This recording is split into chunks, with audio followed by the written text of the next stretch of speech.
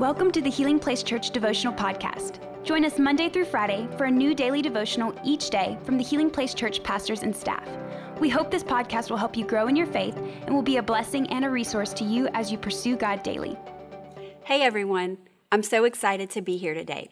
Today we're going to talk about a scripture in Acts 28 verses 7 through 10. Near the shore where we landed was an estate belonging to Publius, the chief official of the island. He welcomed us and treated us kindly for 3 days. As it happened, Publius' father was ill with fever and dysentery. Paul went in and prayed for him and laid his hands on him, and he healed him. Then all the other sick people on the island came and were healed.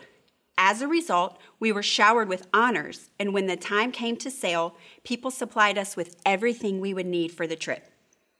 So here's a scripture where Paul had just landed on an island, and this was not due to a vacation or a cruise. This was due to a shipwreck and a ship that Paul was a prisoner on. Paul was being transported to where he was going to go on trial in Rome, where he was shipwrecked on this island.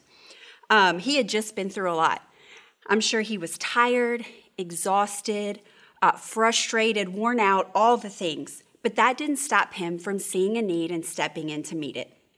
Paul clearly operated not in his own strength, but in the strength of the Holy Spirit. So one thing I see in these scriptures that I want to talk about is that Paul was ready. It didn't matter that Paul was a prisoner, that he had been shipwrecked. He was ready to step into the situation when he heard that Publius' father was ill. And he didn't even stop there. Once he prayed for him, he then began to pray for everyone on the island that showed up for healing. Because of Paul's readiness, people were healed, and the door was then open for them to know and experience God. I love that Paul didn't allow his own circumstances and battles to stop him from seeing the needs of others. He didn't become selfish or inwardly focused, bitter. He didn't just sulk. He just continued to do what God had called him at all times and in all circumstances. So Paul was ready. The second thing I really see in this is that God provided. It says, as a result, we were showered with honors, and when the time came to sail, people supplied us with everything we needed for the trip. So God provided. Through Paul's obedience and continued focus on walking out his calling, no matter the circumstances, God always took care of Paul and provided. And not only did God take care of Paul, he also provided for everybody that was with Paul. He provided for the prisoners, and Paul also had favor. He had favor with the prisoners. He had favor with the guards, and this was all through God's provision. Paul's heart to pray for the sick was the very avenue that God used to provide for the rest of their journey. Paul didn't know that that was what God was doing or what God was going to use that. He didn't pray for them saying, oh, let me just pray for them quickly and then they're going to give us everything we need to keep going. That wasn't what happened. He was just doing what God placed before him, and God was working behind the scenes. I think, how can we apply this to our everyday lives? God's given us all different gifts and talents to be used for him. We all have areas of influence each and every day, whether it be our home, our workplace, it could be in the grocery store, on social media, in the Starbucks, like all different places we have influence or even just encounters with others. And I want us all to just take the time and ask ourselves, am I living in a place of readiness like Paul? How can I serve the people around me? Am I too bogged down with what I'm going through myself to see the needs of those around me? We can have encounters, and if we're so inward focused and just so bogged down with what we're going through, we can miss opportunities to reach out in those times and be Jesus and do what he's placed before us to do. And the other thing is we all have areas that we need God's provision for, whether it be a physical need, whether it be a health need, whether it be an emotional or relationship need, whatever it is, are we trusting that God is going to provide for us?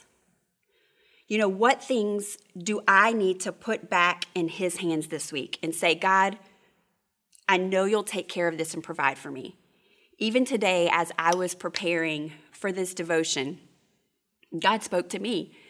There was something I was wrestling with, struggling with, feeling discouraged in, and God really showed me hey, you need to put that back in my hands and trust that I will provide for you along the way, no matter what. 2 Corinthians 9:8 says, and God will generously provide all you need.